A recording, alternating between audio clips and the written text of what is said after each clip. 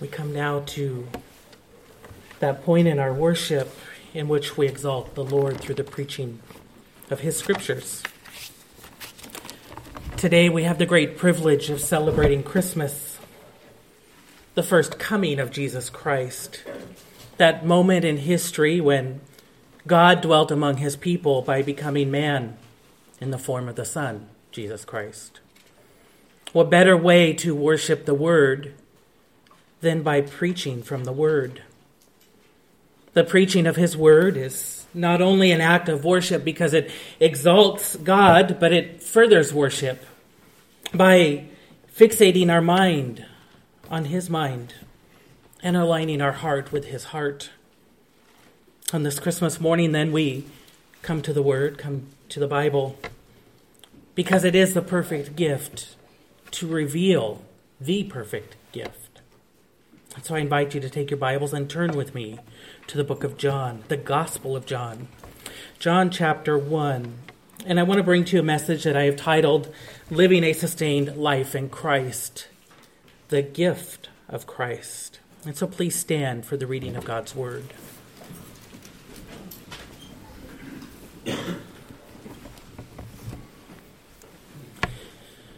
John chapter 1, beginning in verse 1. In the beginning was the Word, and the Word was with God, and the Word was God. He was in the beginning with God. All things were made through him, and without him was not anything made that was made. In him was life, and the life was the light of men. The light shines in the darkness, and the darkness has not overcome it. There was a man sent from God, whose name was John. He came as a witness to bear witness about the light, that all might believe through him. He was not the light, but came to bear witness about the light. The true light, which gives light to everyone, was coming into the world. He was in the world, and the world was made through him, yet the world did not know him. He came to his own, and his own people did not even receive him. But to all who did receive him, who believed in his name, he gave the right to become children of God, who were born not of blood, nor of the will of the flesh, nor of the will of man, but of God. Verse 14, and the Word became flesh and dwelt among us, and we have seen his glory. Glory is the only Son from the Father, full of grace and truth. John bore witness about him and cried out, this was he of whom I said, he who comes after me ranks before me, because he was before me. For from his fullness we have received grace upon grace.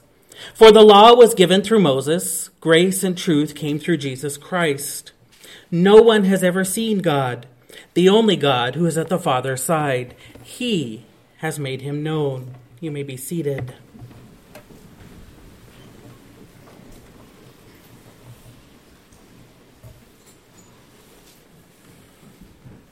It was James Montgomery Boyce who asked, what is, or what was, the greatest moment in the history of the world?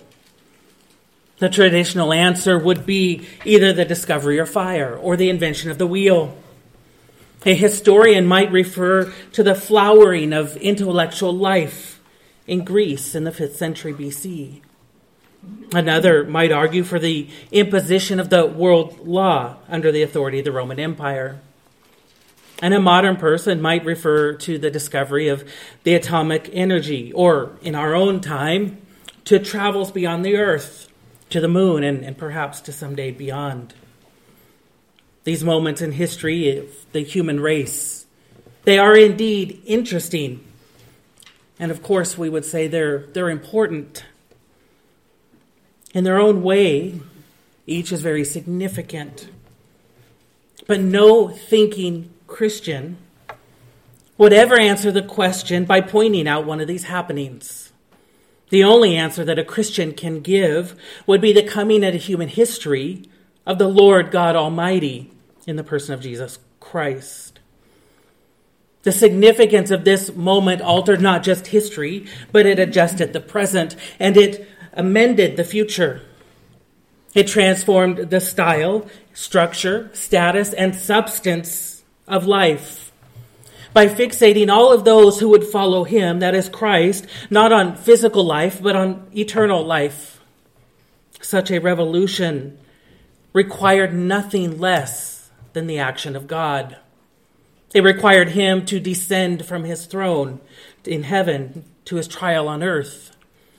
It required him to shelve his glory and suffer man's misery. Like a military operation in which one nation occupies another in order to impart or seek lasting change, it took the Lord's physical occupation of earth to impart lasting change. That change inaugurated the age of the church. That change initiated the era of grace. That change introduced man to forgiveness. And that change instigated salvation. And that change imparted the Holy Spirit. And it took nothing less than God becoming man to accomplish that transformation. The prevailing belief of John's era was that the spiritual world was all good and the physical or the material was evil. And so they would say that the two could not mix, the physical and the spiritual. As a result, when John writes in our text, the Word became flesh, to them this not only seems irrational to their religious beliefs of that time, but it seems like heresy. God could not intermingle with man. In Acts chapter 14, specifically in verse 11, when Paul and Barnabas go into Lystra and they heal a man, the people begin to declare that these are gods who have come in the form of man. It's revealed that some believe that gods would disguise themselves as humans and enter into the world. But none of these beliefs accurately portray what we celebrate today. We do not celebrate that God appeared as man or that he came in the likeness of man. We rejoice because God became man. He physically dwelt among his people. This is the greatest moment in history. The significance of this moment is determined by the seriousness of our text. This text has caused cultures to set aside this time of the year for a special celebration. It's a time of year that's emphasized by the priorities of faith and family. A time of year that is synonymous with music that is meant to exalt the Lord. And it's a time of year that is associated with the giving of gifts. Though those gifts may bring delight and satisfaction, those gifts must never overshadow the greatest gift of all. We celebrate the greatest moment in history because it brought forth the greatest gift in history. And so this morning I set before you a text from the first chapter of John that explains what we Christians celebrate when we celebrate Christmas. As we expose our hearts to this text, I want us to unwrap three gifts from the Lord. Three gifts from the Lord. We come first to the gift of revelation. The gift of revelation. Throughout our passage over the past several weeks, John has subtly but repeatedly placed our attention on the eternal nature of Christ, on the eternality of the Word. That is, that he has always existed and will always exist. And now John combines Christ's eternality with Christ's superiority, so that he is seen as the one who is pre-existently preeminent. Christ is not only the one who is eternally exist, but he comes first in his significance, first in importance. He is pre-existent because he has always existed, and he is preeminent because he is first in rank and first in significance in our life. Speaking of the relationship between John the Baptist and Jesus the Messiah, John writes in verse 15, John bore witness about him and cried out, "This was he of whom I said, 'He who comes after me ranks before me, because he was before me.'" That is, he existed before John. Though he comes after John in our text, Christ is more important than John. The one who comes in first in birth is given an inheritance. The one who comes first in rank is given importance. And the one who comes in first in skill is given influence. From an earthly perspective, it would seem that John has all of these: birth, rank, and skill. But he steps back, and instead he points to the Lord Jesus Christ, who is pre-existently preeminent because he is both eternally and infinitely God. Though physically born first, probably by about 6 months, John says Christ ranks before me because Christ was before me. We speak of the beginning of a person's life at birth. Every individual's existence commences with the story of having been born, the child of a mother and a father. But the story of Jesus begins differently. Though we speak of him being born to Mary and Joseph, his beginning was further back. In fact, he has no beginning. He already was. He already existed. Donald Gray Barnhouse has written in The Cross Through the Open Tomb, the history of every other human being begins at birth. But the Lord Jesus Christ exists eternally as the second person of the Godhead. Before he was born at Bethlehem, he lived. He was the one with the Father in essence and being. Before he came to earth as a baby, he walked among men and revealed himself to them. The Old Testament, which was completed 4 centuries before his birth, contains many stories of his appearing among men before he came as a babe, child, and man. Jesus has always existed, and he will always exist. Before the beginning was, he was. And when creation as we know it ends, he will continue to be. Most importantly, it's not merely that Jesus has existed eternally, but he's existed eternally as priest, prophet, and king. He is eternally master both in heaven and over earth. He is eternally king both on earth and over earth. And he is eternally Lord both in our lives and over our lives. Not only is he eternally God, he is infinitely God. All the attributes of God the Father reside infinitely within God the Son. He is infinitely holy. He is infinitely powerful. There is no end to either one of those. Verse 14 in our text refers to Christ as attaining glory and being full of grace and truth. As God, he is infinitely glorious. And he has an infinite amount of grace and truth. Christ's supply of divine attributes will never be exhausted. They will never be depleted. We can't say that because the Lord was loving to someone over here, he now does not have enough love to love us over here. He is love. Christ doesn't have love. He is love. It is sourced from him. It comes from within him. And so it is his to give freely and generously. And so he has enough love to love everybody because he is infinitely loving. That description, infinite, applies to all his attributes. He is infinitely wise. He is infinitely good. Having an eternal perspective in which he can see the beginning and the end, and he knows both, he can act within what he judges right. And then, being infinitely wise, he uses that wisdom to direct as he sees fit. At the same time, if this is an infinitely good God, then we can trust indeed everything that has taken place is for the good of his people. I would tell you then, because Christ is eternally God and Christ is infinitely God, he is also sufficiently God.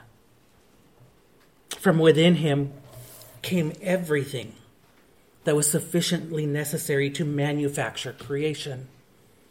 We saw this in John chapter 1, verse 3, when it says all things were created through him. Within him is everything sufficiently necessary to manufacture creation. And from within him comes everything necessary to sufficiently maintain creation. Not only did he create the world, but now he orders it and makes sure that it is functioning. That's why Paul can write with confidence that by him, by Christ, all things were created.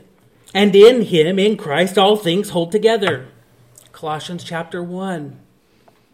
Jesus alone is eternally God and infinitely God, and so he is sufficiently God. Think a moment about that statement. Jesus alone is eternally God and infinitely God, and so he is sufficiently God. Because he is eternally God, and because he is infinitely God, it means that Jesus Christ is sufficient for the needs of his people. He is capable of caring for his creation, including you and I.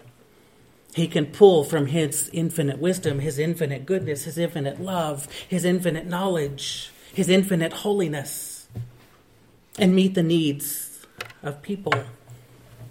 Most specifically, that means he is sufficient to meet the spiritual needs, to overcome their sin. And so he is a sufficient God. He is sufficient for your neighbor. He is sufficient for your children. He is sufficient for you and I. Consider more that in verse 14 it describes Jesus as the only Son from the Father. Literally, the text refers to him as the only begotten Son. And if you want to be even more literal, the Greek text says the only begotten God. Translators have rightly chosen to translate the word in that text as Son. And they do so that we can distinguish here between God the Father and God the Son. But the idea of saying that he is the only begotten God is to emphasize his deity, to emphasize that Jesus Christ is God. In fact, it says he is the only Son, the only God from the Father. There can be no other God. There can be no other Son, and there can be no other God begotten from God the Father. But he is sufficiently God. So there's no need for another. If Christ is all wise, all powerful, rather infinitely wise and infinitely powerful, if there really was another God, what could that God ever contribute to Christ that he does not already have? It doesn't make sense that there would need to be another God. The Lord Jesus Christ is infinitely existent. He is eternal. Nothing will outlast him. He is infinitely powerful. Nothing will outmaneuver him. He is infinitely wise, and nothing will outwit him. He is infinitely glorious, and nothing will outdo him.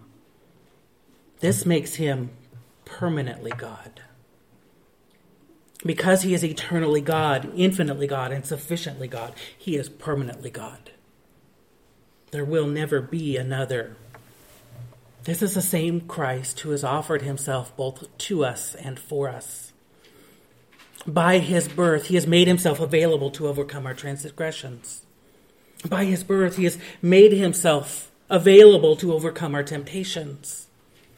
And by his birth, he has made himself available to overcome our trials. This is the pre-existent, preeminent Christ. I want you to note second, his inexplicable incarnation.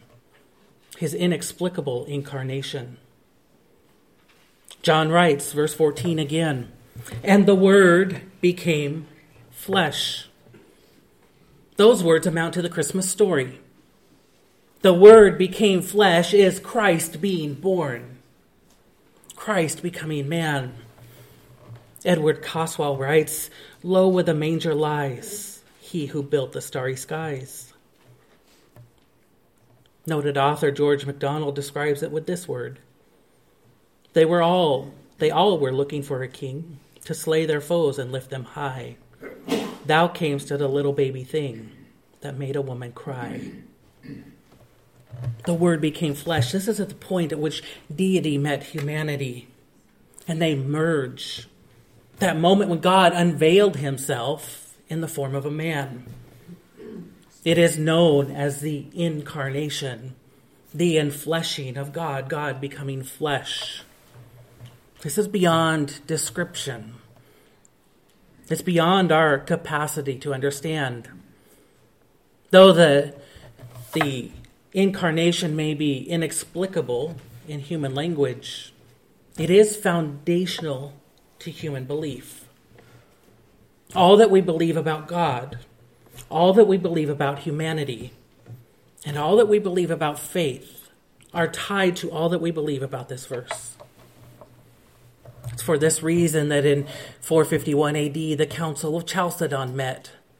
And at that time, for 24 days, 520 bishops came together and they met to define and defend the deity of Christ.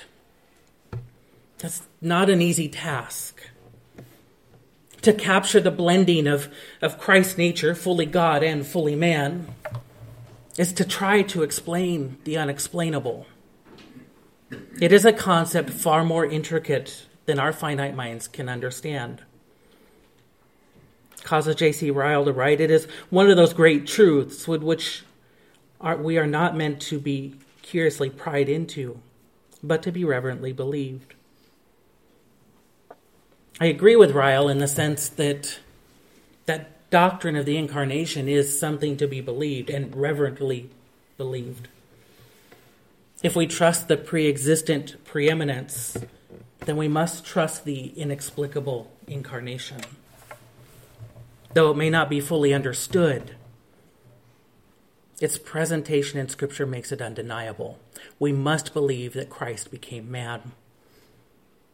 I do disagree with Ryle, though, that it's a great truth that we don't curiously pry into.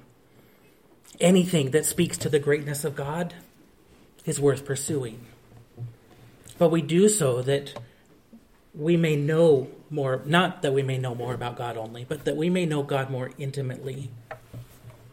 Though we may endeavor to know more, at the same time, we have to find ourselves content with the revelation that God has permitted. We must be so content in our knowledge of God that we must never be so content in our knowledge of God that we never become complacent. But at the same time, we must be content enough that we trust that all that the Lord has revealed is sufficient for our understanding. We don't need to understand everything, but we need to understand that He is God. Actually, sometimes God restricts His knowledge for our benefit. This is part of His goodness, actually. And we'll see that in a moment. And so we must labor to understand as much as our feeble minds can understand. And at the same time, be content that we may not understand it all. And so as we look at this dual nature of Christ, our understanding is enhanced by one key word in our text: became. And the Word became flesh. This is crucial because it signifies that Jesus Christ did not just appear in human form. He did not just look like a man, He was a man. The notion of becoming, to become something, indicates a change of properties. That something has transformed so that it became something that it wasn't before. In this case, Christ, who was God, now became Christ as man. But we must be very careful in saying, when we say that He became man, and that we don't deny that He's still God. We can use this word became in two different ways. And I point to Lot and his wife as an example. It can be used in the sense of describing Lot's wife, who upon fleeing in turn, she became a pillar of salt. And when she became that pillar of salt, she ceased being Lot's wife. She didn't exist anymore. But in a different sense, it can be used to describe Lot himself, who became the father of Moab and Ammon.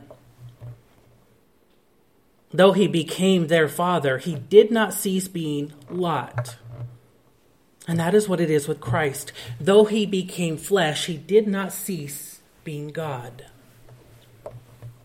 If he had not still been God, he couldn't be sinless.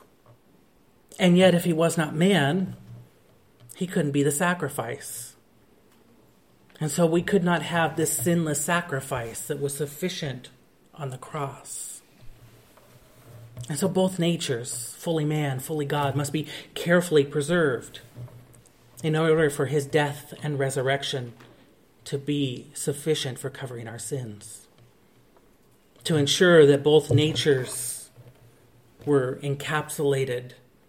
The statement from the Council of Chalcedon reads this: "We then, following the Holy Fathers, all with one consent, we teach men to confess one and the same Son, our Lord Jesus Christ, the same perfect in Godhead and also perfect in manhood, to be acknowledged in two natures, inconfusedly, unchangeably, indivisibly, inseparably. The distinction of natures being by no means taken away by the union, but rather the property of each nature being preserved and concurring in one person, not parted or divided into two persons, but one and the same Son, the only begotten God, the Word, the Lord Jesus Christ." To some, this discussion may seem trivial, but it's on this point that so many people compromise. There's a lot of people who will allow that Jesus Christ existed, but existed only as a man. But they will stop short of allowing him to be God. But this is a proof of our faith.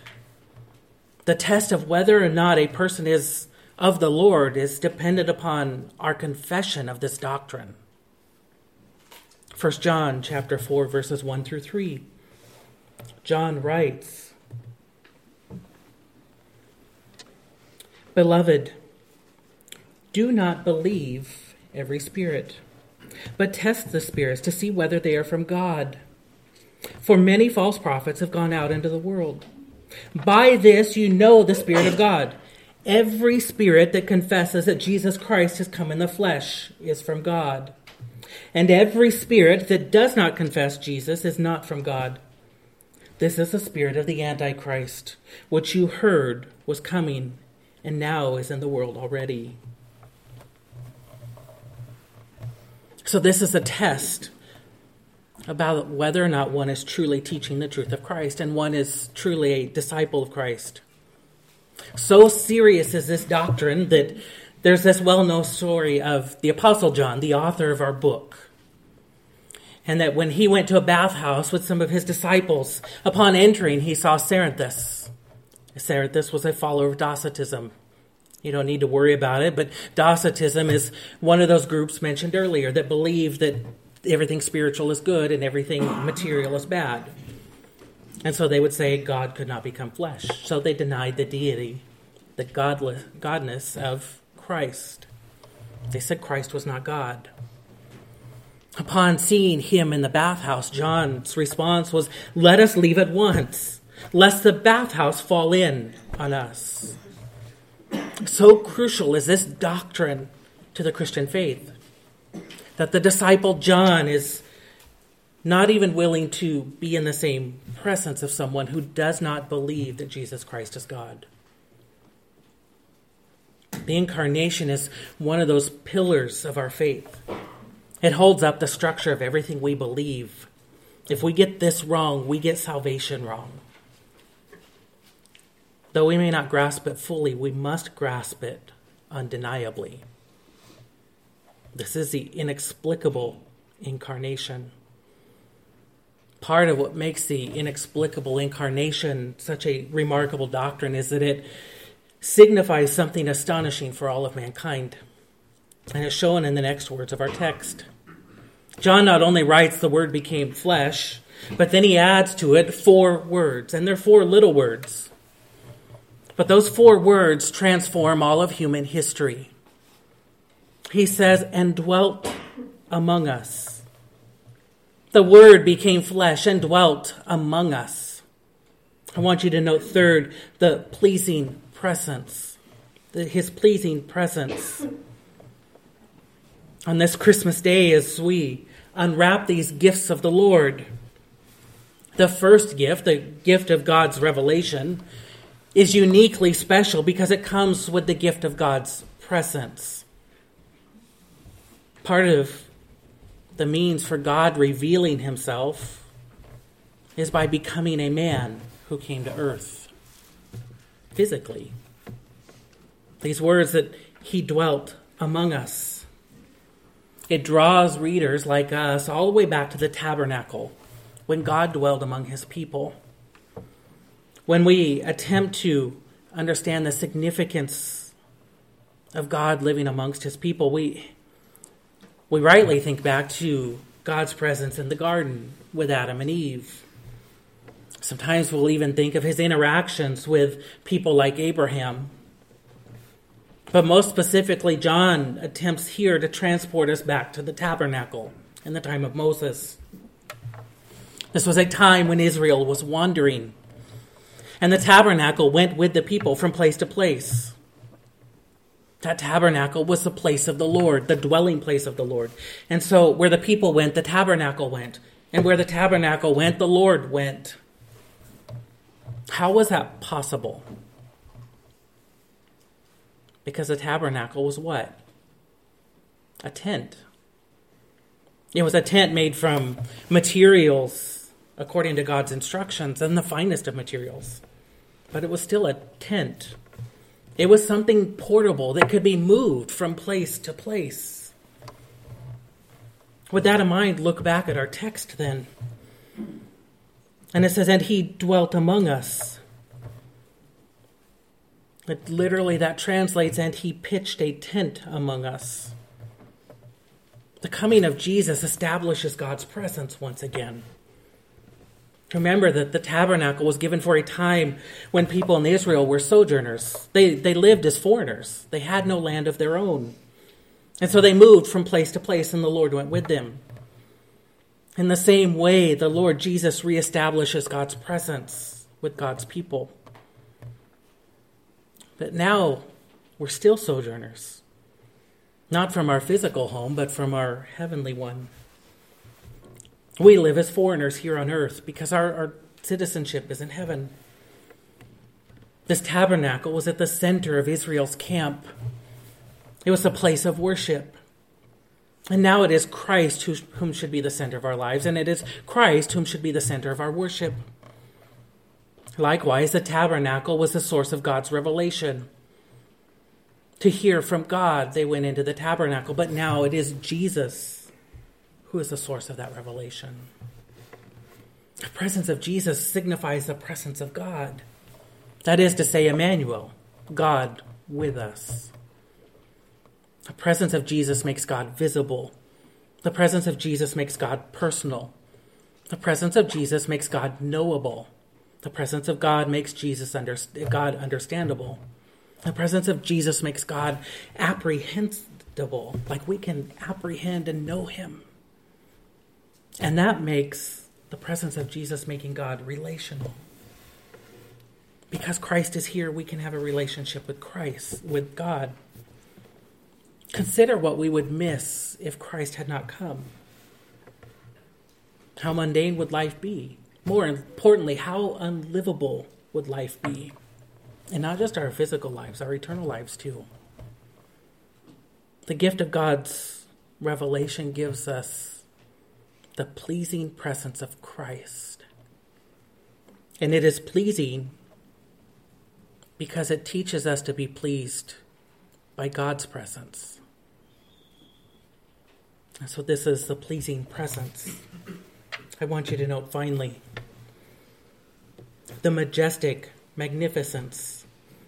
The majestic magnificence. The last part of verse 14, it announces something very spectacular, saying, and we have seen his glory. Glory is the only Son from the Father, full of grace and truth. Christ is glorious. He is majestic and magnificent. This glory was Christ by divine right. As the only Son of God, he inherits this glory as the eternal, infinite, sufficient, permanent God. As he prays to God the Father in John chapter 17, verse 5, Jesus writes these words, "Father, glorify me in your own presence with the glory that I had with you before the world existed." This is Jesus praying to God the Father. And he affirms here that the glory has always been part of his heritage. And now John says that through Christ one can see the glory of God. And we have seen his glory. Glory is the only Son from the Father, full of grace and truth. Do you hear the privilege in that verse? The birth of Christ unveils the glory of God, allowing men and women the opportunity to view God in such a way that no other person ever had before. In the generations prior, the glory of God was beheld or observed in the wilderness as Israel wandered in the desert. It was observed in the tabernacle in Exodus 40. And eventually it was observed in the temple.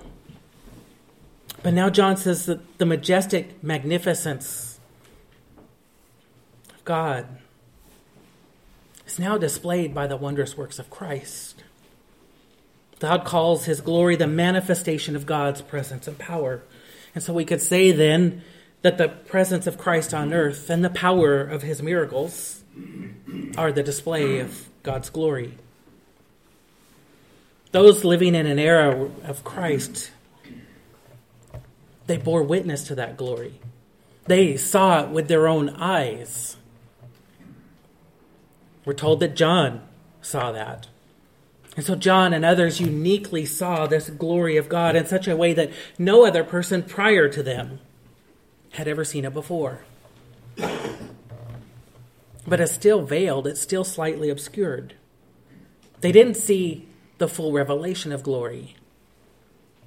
John, and with Peter and James, he gets the opportunity to even see far more of God's glory at the Transfiguration. When they stood by at an event that Scripture describes as Jesus' face shining like the sun and his clothes becoming as white as the light. Even in this instance, at the Transfiguration, this vision of glory is still obscured. It's still not fully revealed to them. They only got a piece of seeing Christ's glory. God did not allow them to see fully, and this is actually to their benefit. Because had they seen it fully, they would have ceased to live. They would have died. R.C. Sproul describes it this way: it is fundamental that God is invisible and without form. Moreover, if God were to manifest his glory in a form that we would see, his divine purity would destroy sinful humans. What was God doing there? By not allowing them to see his full glory, or Christ's full glory, he's protecting them. This was a case in which God demonstrates his goodness by limiting our knowledge of him. Something I mentioned earlier. God actually restricts access to his glory, but he does so for our benefit.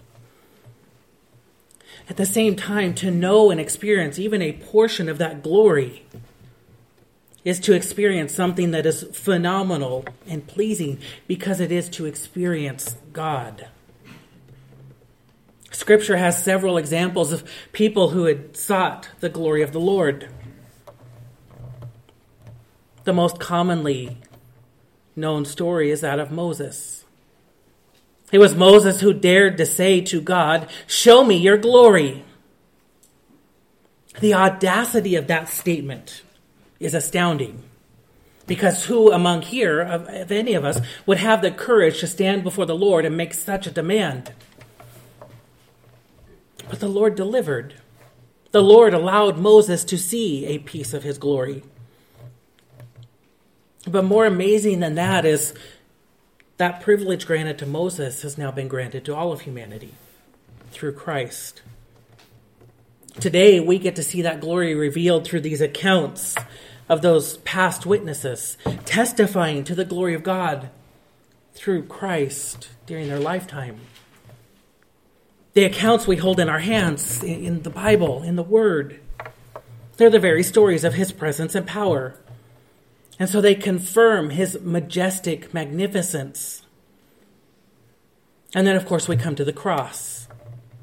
And we see the magnitude of God's glory on display at his most humiliating moment. Because it's at that point, that death, burial, and resurrection, that Christ provides for salvation.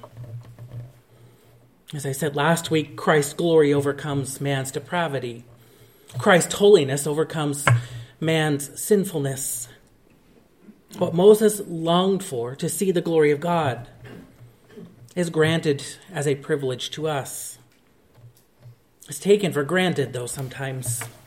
Too frequently, we forget the magnitude of God's revelation in Christ.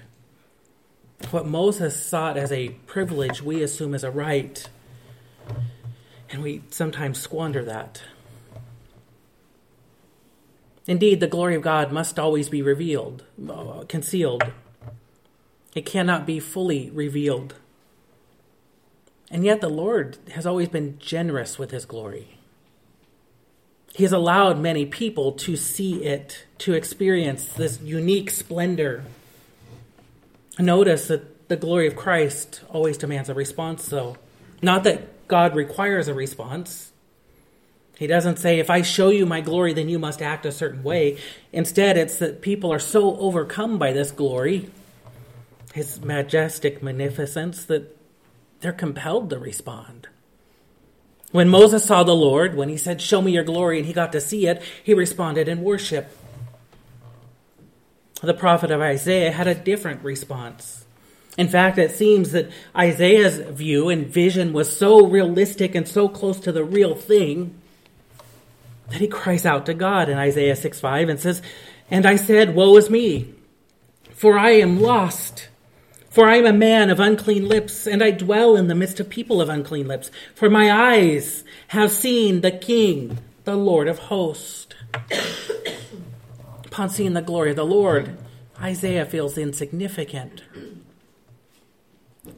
Jesus notes that when Abraham saw him, and do you realize that Abraham saw Jesus Christ? We know that because in John 8:56, Jesus says, your father Abraham rejoiced that he would see my day. He saw it and was glad. Notice Abraham's response. He was glad. He rejoiced. If we're to take our cues from these saints, we note that the glory of God initiates a response of humility and worship and joy. But allow me to add one more thing. Something from 2 Corinthians chapter 3, verse 18. It says, and we all with unveiled face, beholding the glory of the Lord, are being transformed into the same image from one degree of glory to another. For this comes from the Lord, who is the Spirit. The word beholding in that text, this where it says beholding the glory of the Lord, in this case signifies reflecting. Like a mirror reflects an image. And so those being transformed into the image of Christ, according to this text, reflect the glory of Christ. We cannot look upon the majestic magnificence of Christ and remain unchanged. As we experience the glory of Christ, we respond by reflecting the glory of Christ. And so maybe we need to be more like Moses and say to the Lord, Lord, show me your glory. This is his majestic magnificence. And that's my first point. The gift of revelation. And the Word became flesh and dwelt among us. And we have seen his glory. Glory as of the only Son from the Father, full of grace and truth. John bore witness about him and cried out, this is he of whom I said, he who comes after me ranks before me, because he was before me. The verse points to Christ's pre-existent preeminence. We may celebrate his human birth, but Christ is revealed to be eternal, having existed long before that physical birth. And because he is pre-existently, he is preeminent. And so he deserves the highest place of importance and the highest place of exaltation. This verse also points to the inexplicable incarnation. Though fully God, he becomes fully man, so that deity and humanity are all encompassed within one being. It may be beyond our apprehension, but it's not beyond our adoration. The verse also points to Christ's pleasing presence. The Word became flesh and dwelt among us. The presence of Christ is pleasing because it teaches us to be pleased by the presence of God. And finally, these verses point to the majestic magnificence, the glory of God shown through Jesus Christ. This is the gift of revelation. This is what God has revealed by giving us this gift. At the birth of Christ, the Lord grants people his gift of revelation. With that gift, the Lord exposes himself to the world, using Christ as a means to reveal his word, his work, and his worth. This moment is the greatest moment in history because it gives us the greatest gift in history. Had it not been for God giving this gift of revelation, none of us would have the opportunity to know God in the same way that we now know God today. Pray the most significant gift we unwrap today be the gift of his revelation, because it brings us to the gift of his Son. On this day of celebrating the birth of Christ, may we resolve to know the benefit of Christ. Let's pray. Our Father God, indeed you have given a great and glorious gift through your Son Christ. By his coming into the world, Lord, you have revealed yourself. You have revealed yourself in the form of a man in our likeness, Lord, and yet at the same time he remains fully God. Lord, this makes him the perfect sacrifice for our sins. As we look upon him and see him as the sufficient, permanent, eternal God, Lord, may we also trust then that sacrifice was sufficient. May we rejoice today at his birth because of what it signifies for us. That we can have a new birth, be born again into a salvation that with you. Lord, lead us to you today. Expose our hearts to you, fill our minds with thoughts of you, Lord. And may we be overcome by the glory that we see through who your Son is. We thank you for this special day, Lord, and may it be a day of rejoicing. May it be a day of worship, and may it be a day in which we are both pleased by you and pleasing to you. It is in your holy and precious name we pray. Amen.